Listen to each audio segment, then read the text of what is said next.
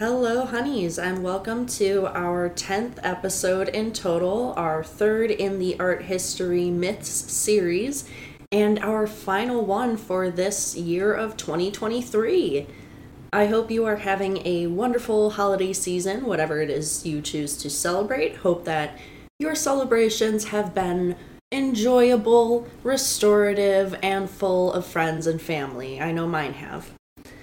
Today we are discussing, as I said, the last myth in our three-part series here, the myth of madness, the myth of poor mental health leading to artistic greatness. This myth goes by many names. It's most commonly referred to as the quote-unquote tortured or quote-unquote suffering artist trope.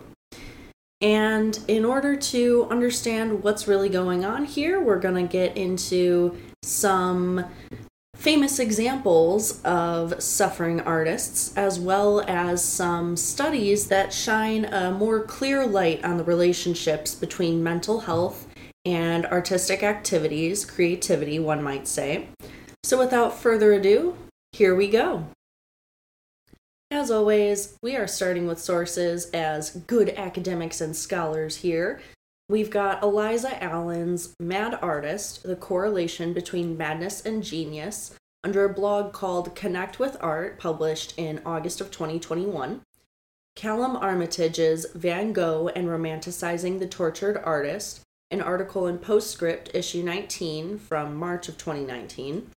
Yashi Bani Madhub's The Tortured Artist is a Dangerous Myth. It's the Way Creative Workers Are Treated That Causes Breakdown, published by Independent Magazine in October of 2018. William Cook's The Real Van Gogh, A Genius Not Driven by Madness But Crippled by It, published by the BBC in July of 2016. The Art Stories page Edward Munch, which did not, unfortunately, have a date nor a byline. However, I have found them to be a reliable resource throughout the majority of my schooling, and so I went ahead and, went with them anyway. We also have an article from Barnaby's titled Edvard Munch, 5 Facts to Know, without a byline, but published in August of 2020. Lizzie Ellis's Tortured Artist Myth, Research Links Well-Being with Creativity, published by Goldsmiths, University of London in September of 2022. Stephanie Graff's How Mental Illness Shaped the Works of These 5 Artists in The Collector from September of 2021. The homepage of the organization for Edvard Munch's legacy, essentially. Naomi Nyea's A Mystery Inscription on the Screen That Baffled Experts for Decades was written by Edvard Munch himself, new research shows from artnet.com in February 2021. Jack Neath's The Tortured Artist Trope from Medium magazine in February 2023. Daniela Neary's 10 Artists Between Genius and Madness from Barnaby's magazine, June 2021. Vincent van Gogh's The Myth of the Tortured Artist, unfortunately no byline on that one, but published by Barnaby's magazine in March of 2023. Rosemary Woff's The Enduring Connection Between Art and Mental Health, published by Art UK in November of 2020. And finally, Christopher Zara's The Myth of the Tortured Artist and Why It's Not a Myth in the Huffington Post from October of 2012. A couple of quick clarifications here. This is a myth that goes by many names, though it is most commonly referred to as either the myth of madness or as the quote-unquote tortured or quote-unquote suffering artist trope. All of these names, though, refer to the same thing: the idea that the best artists suffer severely from mental illness, which often leads to the social perception that one must be mentally ill as something of a requirement for artistic greatness. Neath sums up this character pretty succinctly, saying, quote, "The sometimes misunderstood genius who turns their pain into art, using frustrations with the world and their life as a tool to create the ultimate masterpieces," end quote. Some of the earliest examples date back actually to Greek philosophers. Aristotle once famously said, quote, "No great genius has ever existed without a strain of madness," end quote, and Plato was once caught saying that divine madness is a gift from the gods. This is true across the world, though, this perception. Neith notes in his discussion of the issue that Indian psychologists have long documented the popular belief in that nation that suffering increases creativity, which helps heal that same suffering. Though this perception has clearly been around for a long time, later and most famous examples act as the perpetuators of the myth and the sort of standard for madness these days. One of the perpetuators, just by means of his life story that we can talk about here, is Edvard Munch. He was a Norwegian expressionist painter living 1863 to 1944 and is by far the most famous for his work, The Scream. Interestingly, though, despite his checkered reputation, he was insanely generous. After his death, all of his works were not given to his family, but rather to the Norwegian government, making up a total of 15,400 prints, 4,500 drawings and watercolor art, and 6 sculptures. So these were all donated to the Oslo government and were used for many years as display pieces in multiple locations. The government later redistributed these works and put the majority of them in the Munch Museum of Art when they opened it in the 1950s. Munch was a controversial figure not only professionally but personally, and he became associated with a sort of weirdness in both aspects of his life. As the art story puts it, quote, Edvard Munch was a prolific yet perpetually troubled artist, preoccupied with matters of human mortality such as chronic illness, sexual liberation, and religious aspiration. He expressed these obsessions through works of intense color, semi-abstraction, and mysterious subject matter, end quote. So there's lots of kind of Freudian sexual subject matter in his works, and that's probably because he believed in sex as a sort of tool for personal liberation from the expectations of society, a sort of freedom from conformity. On a more technical note, he was very controversial as an artist because he used elements of Art Nouveau, which is well known for organic forms and having a sense of kind of wonder or mystery in a much more surrealist way. So he didn't use the forms and techniques of Art Nouveau as decorative elements, unlike many of his contemporaries and practitioners of that style, but rather incorporated them as symbols or expressions of psychological phenomena. In other words, he got too real with human psychology, and people were uncomfortable with it. It would be dishonest to not acknowledge that there is evidence that Munch's poor mental health did at times show up in his artworks. As Barnaby says, quote, at the start of the 20th century, he suffered from severe alcohol problems and mental illness, which prompted him to seek professional help, end quote. He likely suffered from depression, anxiety, and schizophrenia, and it is true that mental illness ran in his family, making some such diagnosis all the more likely. However, there are other instances where more specific potential explanations for why his images are so emotionally evocative and so disturbing are reasonable. One, for example, is that the deaths of his mother in 1868 and his sister in 1877 at young ages, plus his father's pessimistic explanations that these deaths were a divine punishment, set Munch on a very melancholy and mortality-obsessed path from a very early age, according to Art Story. In fact, Barnaby's goes on to say that, quote, the source of inspiration for Munch's work, The Sick Child, was his sister, Sophie, who died of tuberculosis in 1877. About 7 years later, Munch painted the first version of The Sick Child, which was followed by 3 more paintings that took up the melancholic subject matter, end quote. That being said, he also had other influences as well. As the Edvard Munch organization points out, he was very influenced by Sigmund Freud, who was a close contemporary. And as we know, Freud was a psychologist who thought that everything could be explained by childhood experiences, penis envy, and also our desires to screw our parents.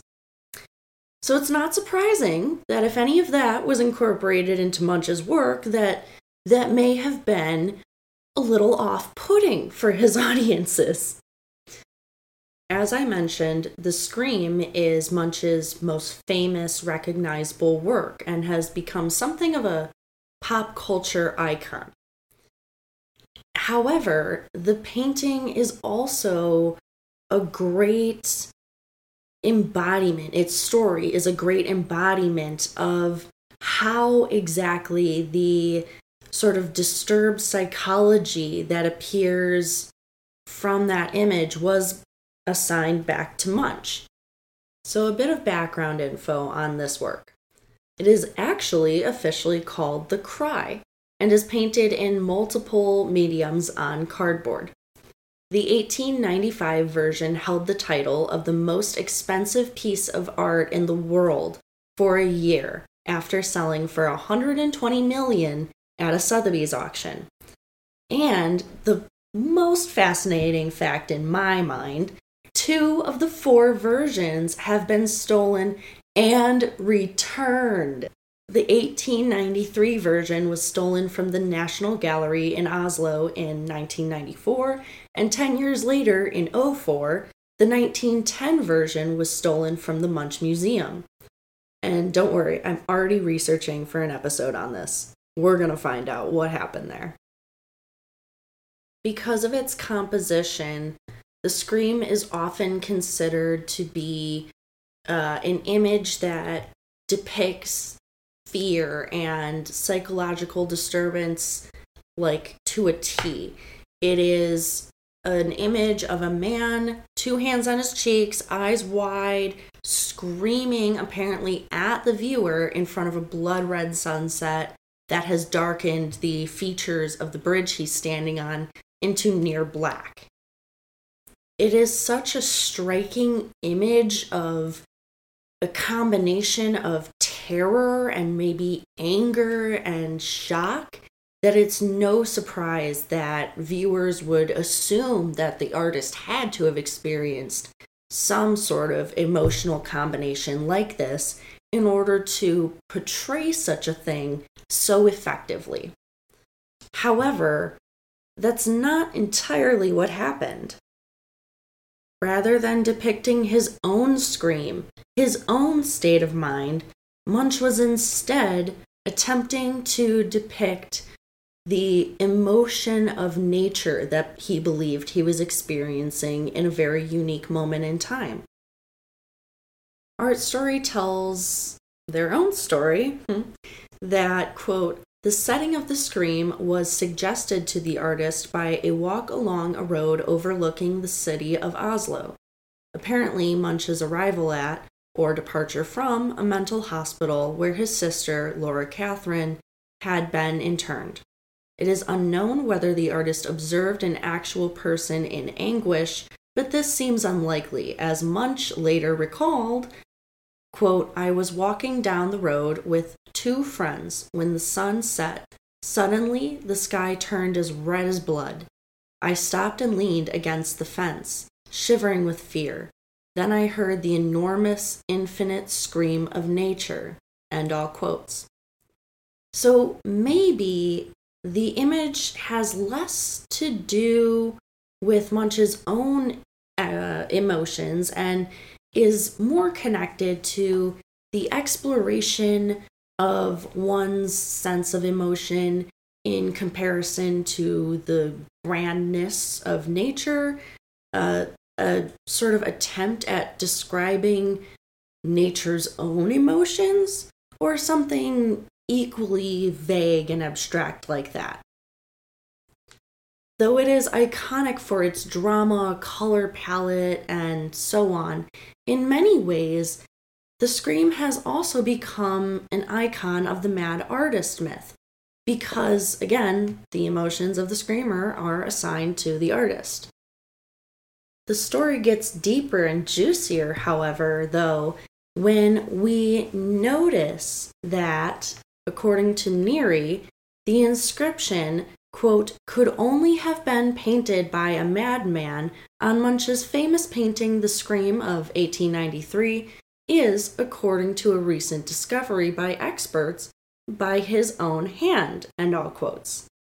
And Naya has some thoughts about what exactly is going on there.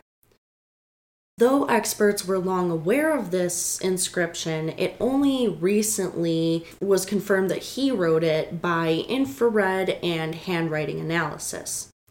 There was doubt about its authorship because it was added in 1893 after the work's completion, and also because such an inscription would have been unthinkable for an artist to write about themselves at that time. Curator Mai-Britt Guling says, quote, this inscription is not an explanation about the motif as in other cases. This is a comment about the painter's mental health, something an art critic would never expect an artist himself to make. End quote. The inscription is more than likely a response to the highly critical reception that The Scream got upon its first exhibition in Munch's home country. Munch was very hurt and upset by this rejection and by the speculation on his mental health by his contemporaries that the work inspired. As Guling says, quote, Munch was a complex person, and the reason why he wrote it is probably just as complex. He wanted to provoke, but he also wanted to be respected. It was important for him to take control of the story to the public. End quote. Next up, we have none other than Van Gogh, the man, the myth, the legend. What a superbly featured man, and what excellent artworks he made. Many years since I've had such an exemplary tortured artist. He is the fair artist to which we should compliment the perpetuation of that myth. It's Christmas, I'm making whatever references I want, and that means Pride and Prejudice, deal with it.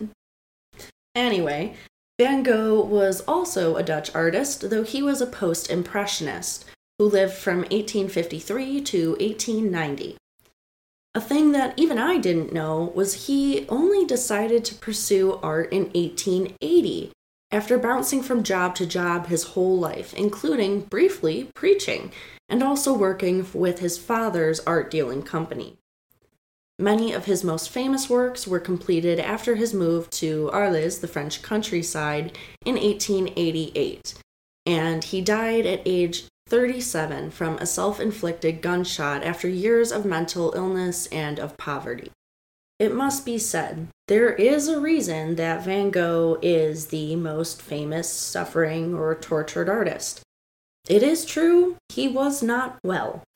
As Graff says, he voluntarily entered an asylum, the St. Paul de Mausole, in 1889 because of his mental health problems, and produced actually several artworks while he was there in the facility. In fact, The Starry Night of 1887, one of his most famous artworks, was inspired by a nearby landscape, to that asylum. Many other of his famous landscapes were similarly inspired by views from the building. In 2016, a symposium of experts on Van Gogh gathered at his museum in Amsterdam and determined that he likely suffered psychotic episodes, bipolar disorder, borderline personality disorder, and that he suffered alcoholism. As Cook summarizes it, quote, in all likelihood, Van Gogh's insanity was the result of several factors. There was some history of mental health problems in the family. He'd been unstable from an early age. Syphilis may have played a part. His brother Theo died of syphilis 6 months later. And his heavy drinking did not help, end quote. All that said, however, the infamous stories of his ear cutting, of his suicide, and of other obsessive or violent incidents were exaggerated to meet and promote the tortured artist stereotype.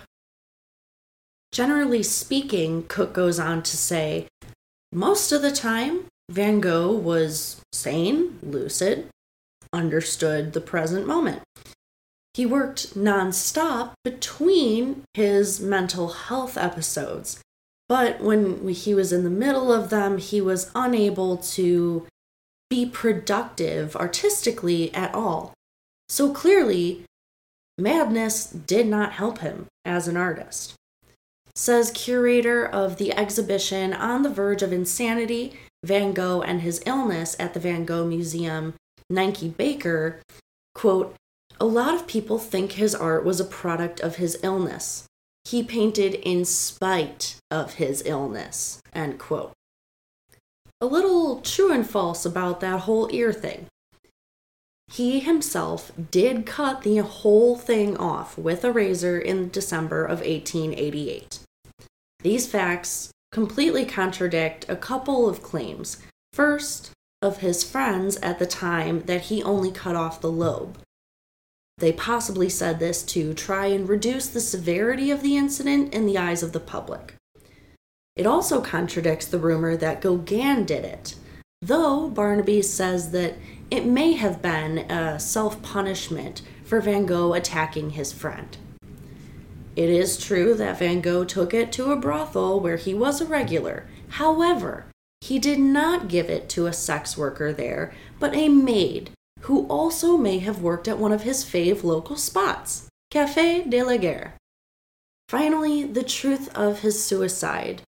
It was not an accidental murder by local schoolboys messing around with a gun. He even said himself on his deathbed that if his attempt failed, Van Gogh would have tried again. Though these two are the most popularly known and probably immediate examples of the tortured, mad, suffering artist myth, there are a couple other notable names on that list. As Neri says on Goya, one of our subjects in episode 4, quote, in the paintings of Francisco José de Goya, feelings of loneliness, fear, and alienation have a prominent place and seem to reflect the painter's state of mind. Goya was often the victim of psychophysical depressions, which some experts attribute to Meniere's syndrome, while others have diagnosed him with paranoid dementia, end quote. Other big names on that list include Edgar Degas, Yayoi Kusama, Frida Kahlo, Henri de Toulouse-Lautrec, Tracy Emin, Ernest Hemingway, Sylvia Plath, Kurt Cobain, Amy Winehouse, and many, many more.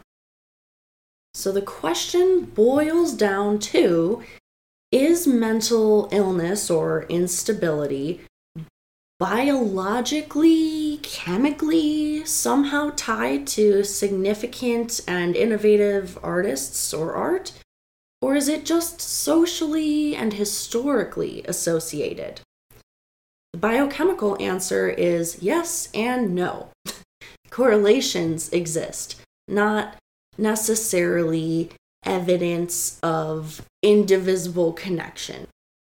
So some of these studies that show a correlation include a 2015 study in Iceland which found, quote, people in creative professions were 25% more likely to carry gene variants that increase the risk of bipolar disorder and schizophrenia, end quote.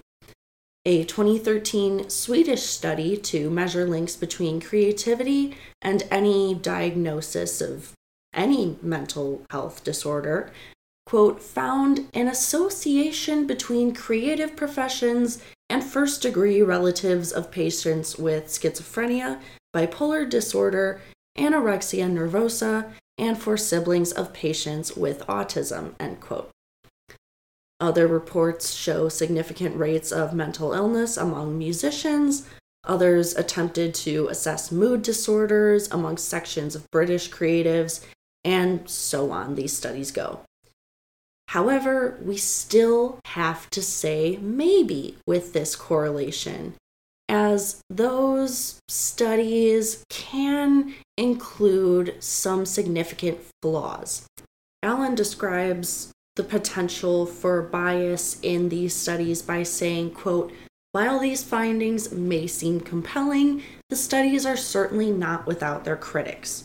One persistent issue is the degree of the correlation found, with many arguing that the evidence is negligible and not unequivocally indicative of any cause and effect relationship. The other major flaw is how creativity is defined in the studies. How does one identify and quantify creativity?" End quote. Furthermore, in a study of 45 Nobel laureates, Albert Rothenberg found no links between creativity and mental illness. And those guys are probably the most creative people on the planet, so there are some important potential explanations for these correlations, though. It's possible that people with mental illnesses gravitate towards these fields because of the greater time and project freedom and flexibility that is available in certain arts careers. It's also true that arts and creative activity participation is recognized as a legitimate and powerful form of therapy nowadays. So maybe it's helpful for artists who are dealing with mental health troubles to dedicate the majority of their time towards that sort of dual productivity, a therapy and also a potential career. That being said, those kinds of careers could be a negative thing for people struggling with mental illness because of the financial insecurity associated with some arts careers, the poor work-life balance risk because one would be setting their own time schedule, and the continuous self-criticism associated with assessing one's own work. Furthermore, we have to consider visibility.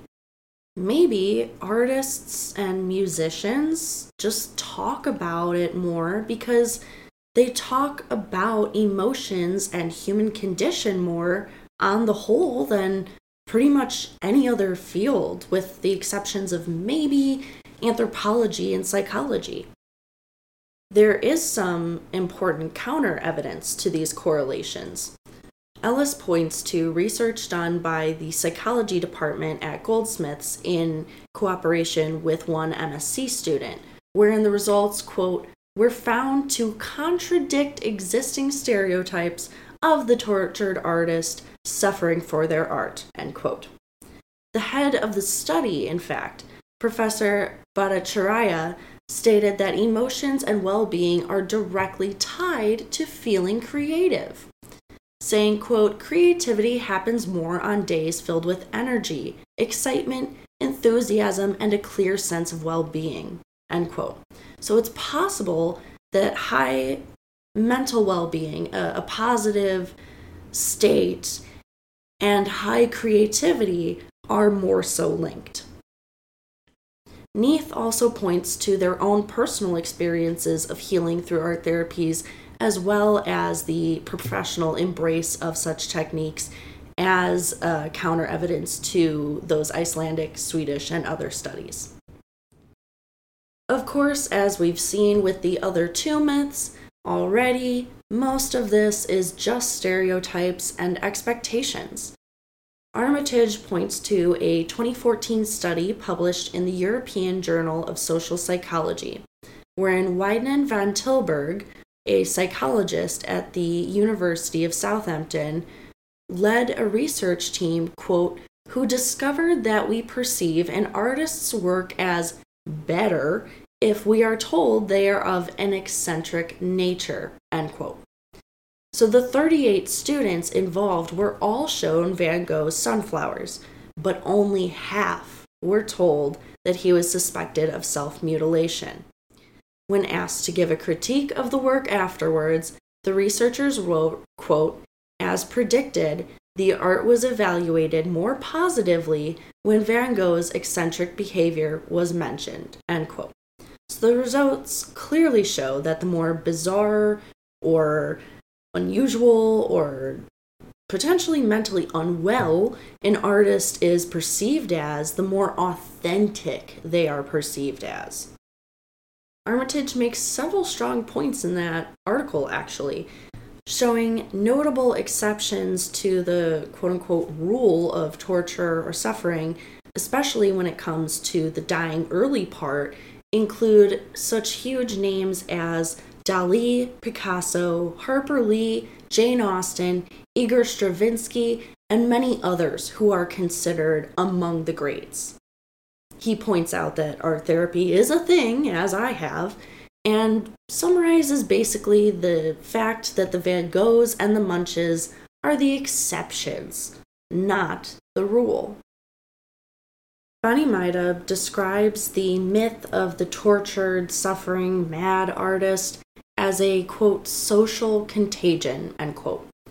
It's more a result of conditions of many art sector jobs and popular belief than reality. He says, quote, "Creativity or creative careers do not in themselves cause mental health problems. The creative sectors are rife with poor conditions and high-pressured environments, not to mention low wages, long hours, unstable employment, particularly in times of austerity, and bullying that allows mental illness to remain hidden or seen as underperformance," end quote. So this myth really does more harm than good across creative sectors because it allows poor working conditions to be excused by the glamorizing of overworking oneself to the point of mental breakdown. When writing for the Huffington Post, Christopher Zara accidentally creates a perfect example of how the myth of the tortured, suffering artist can be harmful, especially in light of these poor working conditions and the realization that it's a fetishization of mental health struggles. He appears to present a somewhat interesting, novel viewpoint that the suffering is not in vain. He writes, quote, "The idea of the tortured artist has long been debated in our culture, but to me it always seemed a self-evident truth. Art is a reflection of humanity, and humanity's greatest virtue is its ability to overcome adversity. Why shouldn't that same adversity inspire our greatest art?" End quote. So he's presenting a sort of everything happens for a reason attitude, searching for silver linings in the hardships of these artists, and definitely presenting a belief that great art has to challenge you. And I do somewhat agree with that second half. The most memorable and impactful artworks often do challenge a viewer. But it's problematic in that it's still an attempt to justify unnecessary, in some cases, financial, social, and mental health troubles. So he had me in the first half, I'm not gonna lie.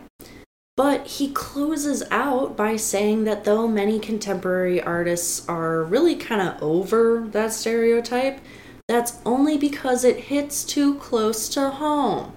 Saying, quote, "The stereotype of the tortured artist as a long-suffering creative genius suggests that those two states are mutually exclusive. And that's an unsettling thought for anyone who practices a creative craft," end quote. So he basically blames the whole perpetuation of this stereotype as the artist's own fault, which I really don't think I agree with that. I know personally several artists who would have something to say about that opinion for sure. As you can probably tell by my giggling, by the end of this article, I definitely was not taking his viewpoint as seriously because as his final 2 lines, he says to leave suffering to the geniuses since that's what they do, which is not only just so ignorant, but also kind of rude. Rosemary Waff does a nice summary of what's going on here.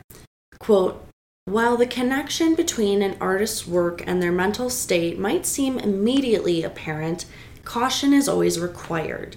The interlacing of creativity with mental health conditions is both contested, as no medical study has ever proven a definitive link, and, moreover, risks glamorizing or mythologizing suffering. We can also overly simplify an artist's work by suggesting their creative output is only the product of a troubled mind. So clearly, we must abandon this myth. It must change because we should not be perpetuating the idea that suffering is a requirement for success, regardless of one's field. As Neil puts it, we need to leave all of that behind and support the health and well-being of arts communities and their members. He says very effectively, quote, the idea that suffering is a necessity for greatness and artistic insight is not only wrong, but dangerous, promoting the fetishization, I'm struggling with this word today, fetishization of mental health issues and encouraging self-destruction as a vital sacrifice behind the production of valid works, end quote. So, because we don't necessarily want to encourage the glamorizing of suffering, even if it is in the pursuit of just, mind-blowing, timeless portrayals of human condition, human emotion, we really need to be careful not to encourage self-destruction in pursuit of creating such art. In other words, we shouldn't make mental health struggles a part of somebody's legend. We should instead create better opportunities and resources for arts communities, artists to be healthy, to experience well-being. All right, honeys, we made it! Another episode done, and I can't believe we're already at the end of the year. Crazy. Again, I hope your holidays have been wonderful. I hope you are feeling great, staying warm, all that jazz. And one last thing. I know New Year's resolutions can be a little controversial, especially because they often rely on unachievable, unspecific, or, goals that don't necessarily end up planned out step by step and end up failing. So my auntie was talking to me actually about a different way to go about them if you're interested. And so my resolutions go as such. I'm going to go to every opening of a museum exhibit in my town that I possibly can. I order from Imperfect Foods because, environmentally friendly gal. And so I'm going to order one new fruit each week that I've never tried before that, shows up on there. And last but not least, I'm going to recommit to my happiness calendars, which basically is just a note each year that I keep in my phone and add one thing that made me happy each day of the year to. So on December 31st, I have 365 excellent things to smile about. Stay warm and stay informed, honeys, and I will talk to you all in the new year. Have a great one. This podcast was created, produced, written, hosted, edited, and fact-checked by Master's graduate Celia Bugno. Our upcoming music will be courtesy of Kelsey Weber. Don't forget to like, share, and subscribe on all of your favorite streaming platforms as well as your social medias.